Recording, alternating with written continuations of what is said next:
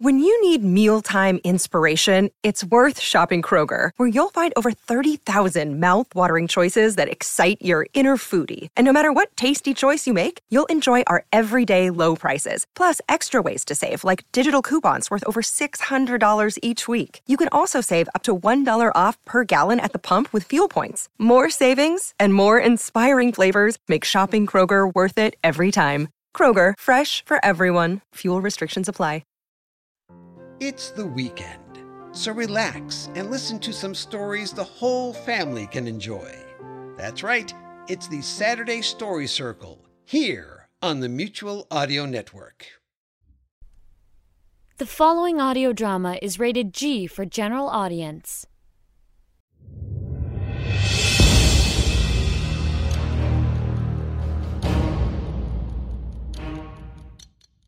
And now, a faux fiction audio production, published by Not a Pipe Publishing. SuperGuy by Kurt Clopton. SuperGuy, the generic alternative. Less superhero hype, same superhero quality.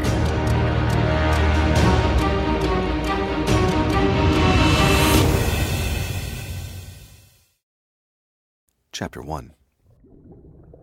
Consciousness came to him somewhat slowly, as if on a leisurely stroll in the park. Awareness followed at a bit quicker pace, call it a brisk walk, like those women with the handweights who passed him while on his leisurely stroll in said park. This awareness was accompanied by a fluttery feeling in the pit of his stomach, as if something was wrong. He just didn't know what. And then came panic. No leisurely stroll or speed walking there. This was the shock of every nerve in his body ramping up to 11 in an instant. So in the speed of comparison of states of mind, panic hauled ass. SuperGuy twisted his body and kicked his legs frantically, his eyes alternating between the heavy chains binding his wrists above his head and the boiling vat of dark liquid placed rather inconveniently, he thought, 20 yards below him.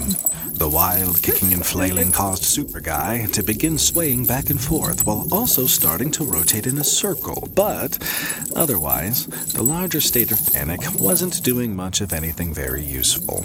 Besides, due to the benefits of being a chemically enhanced superhero, the panic SuperGuy felt quickly subsided, and he began to more calmly assess his situation. Unfortunately, after a quick reappraisal, SuperGuy realized the panic hadn't exactly hindered him in his first assessment. Now, he just had a bit more detail.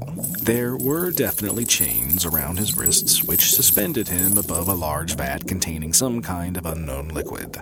That liquid, a dark greenish-brown in color, with an unaccompanying odor somewhere between rancid and rancid's morning breath, was either bubbling or boiling. It was hard to tell exactly which, but it was probably bad either way. So, to sum up, he was chained above a vat, filled with liquid that one probably shouldn't touch, let alone soak in like a hot tub. Not really any more complicated than that. For a split second, SuperGuy allowed himself to be impressed by his ability to accurately assess a situation even while panicked. But he knew that assessment was only the very basic picture, and there was more to his predicament. He could usually break chains easily, but these particular ones resisted his efforts. They were either superhero-quality metal, simply called that because the names of the various super-strong metals were almost always harder to pronounce than aluminum, or SuperGuy's super strength had somehow been sapped. He realized quickly that both were true. A close examination of the chains made him certain they were indeed superhero quality, and therefore nearly unbreakable even for the strongest of heroes. But he also felt an unusual weakness in his body, perhaps an after effect of all the punishment he had endured as he was captured. Any other time, SuperGuy could have used his strength to flip himself up to the rafters, up and out of danger, but right then all he could manage was some more weak kicking and flailing. Oh my god, would you hurry up? Obviously, your superpowers don't extend into your brain at all. Twisting his head around, SuperGuy tried to see who was talking, but with his arms held above him, his mask was knocked slightly out of place and restricted his field of vision too much for him to get a good look. He made a mental note of that uniform flaw in case this ever happened again. Couldn't be bothered with super deduction, could you? Or supra deduction? Or even just a little above average deduction? Just the good old run around and smash things superpowers, right? Don't think about it, just punch it. Typical. No longer turning in a circle from his initial panic, SuperGuy kicked at the air again and twisted his body until he started to spin. It was the most he could accomplish in his weakened state. His tormentor slowly came into view. Gray matter! Said SuperGuy, a bit louder than he meant, but it seemed obligatory on his part even though he wasn't surprised. SuperGuy's slow turn came to a stop and began to reverse its direction, taking the evil villain out of his view once again. The criminal mastermind, dressed in his customary three-piece suit of all gray and set off by his slicked-back bright white hair, was standing on a metal platform attached to a wall about 10 yards away from where SuperGuy hung suspended above the vat. There was a door in the wall behind Gray Matter and metal stairs leading down from the platform to the factory floor below. And a factory it was, SuperGuy realized as he scanned the expanse around him. Machines of various sizes and shapes filled the floor of the cavernous room, but since it was the middle of the night, they all sat dormant, waiting for the work to start again in the morning. Thick metal rafters, from one of which SuperGuy hung, ran the length of the ceiling, with some crisscrossing catwalks hanging here and there just below them, although none close enough for the chained hero to reach. He did notice there was only the one bubbling vat of questionable liquid in the room, probably ruling out that it had just been bad luck on his part he happened to be above it. Excuse me? SuperGuy kicked a few times, so he twisted back around. What? Not to rush you or anything, but you really should be asking me questions to stall right now. You know, maybe try to figure me out, get to the bottom of my plan, even throw in a "you'll never get away with it" sort of thing, generally just to buy time. Why? Why? Well, to buy time, like I said, kind of a standard procedure at this point, really. So you have time to formulate a plan of escape, or be rescued by a fellow hero or a sidekick, both of which are impossible, of course, or at the very least improbable, but I like to encourage the effort. No, I don't mean why, I mean what's the point? What's the point? Yes, what's the point? I can't break the chains, and eventually you're just gonna drop me into the soup down there, which I'm betting isn't good. So why bother talking to you in my last few moments? I'd rather spend my time thinking about distinctly unsuperhero-ish topics. Like women. Specifically bikini-clad models. Oh, and maybe donuts. Oh, maybe I'll pretend there's a bunch down there. The bikini models, not the donuts. They're waiting for me in the pool, or hot tub, as the case may be. Oh, that does raise a question. Is that bubbling or boiling? Just a technical detail, but it really makes a difference as to whether I go with the models or switch to the donuts. What are you talking? Stop it! No! I put that vat in specifically for this purpose. A custom-made superhero-quality vat with a superhero-quality acid and a few spoiled super serums tossed in for kicks. This is a cereal factory. No need for vats of acid in here at all. Not to mention, it's an extremely safe, modern workplace with nothing at all you can fall into or get crushed by.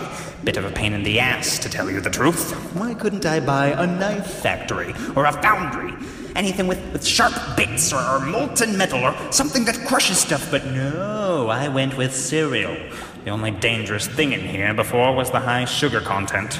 So, I had to go through some trouble to get this equipment in place, and it's sure as hell not a hot tub. Gray Matter looked down at the metal grating under his feet and composed himself before looking back up, only to find he was staring at the back of SuperGuy's head. Again. Oh, screw it. He waved dismissively at SuperGuy and walked over to a device he had sitting on top of a pedestal on the platform. Okay, this is a laser that will slowly cut through the chain, suspending you above the vat, after which you will plunge into the liquid below. Gray Matter continued in a monotone voice, showing he was clearly no longer enjoying himself. Considering the mix of acid and super serum overdose will do things to you that I can only imagine, but wouldn't want to witness personally. It may turn you into something totally twisted and demonic, something I could proudly call a friend, but at the very least, It will provide you with a death that will no doubt be incredibly painful and not terribly fast. Not that it matters, but I chose to use 3 chains to add a little suspense. Oh, and the liquid is neither bubbling nor boiling. The bubbles aren't real, at least not produced by any kind of chemical reaction. I had some air pumped in for effect, not that you'd appreciate it. I just want you to know that I did make quite a bit of effort for you. Obviously, you couldn't be counted on to return the favor. Just some simple professionalism would be nice. I hope they fill your position with someone of much better quality. SuperGuy kicked his way back around to make certain the supervillain had really left. He saw the laser and looked up to verify it was doing its job, which it seemed to be with ruthless efficiency, steadily slicing through the thick link in the first chain. Slowly twisting back around, SuperGuy groaned in annoyance at his predicament. He wondered how he had let himself get stuck in this particularly odd mess. A cereal factory of all places. A cereal factory of evil, sure, but still, a cereal factory.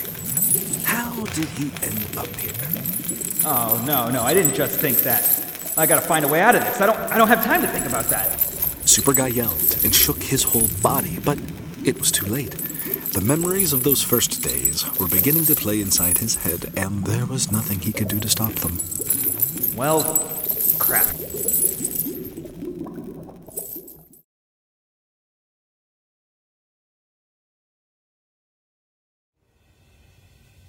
You have been listening to SuperGuy by Kurt Clopton, a faux fiction audio production, published by Not a Pipe Publishing. Look for the sequel to SuperGuy coming this September.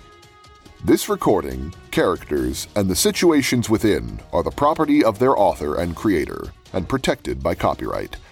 If you wish to listen to more episodes in advance, search patreon.com, then Faux Fiction Audio, and sign up to be a monthly patron.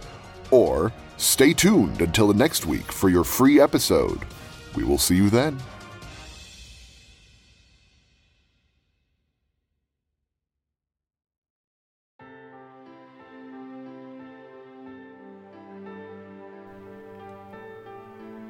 Happy holidays from all of us here at the Mutual Audio Network.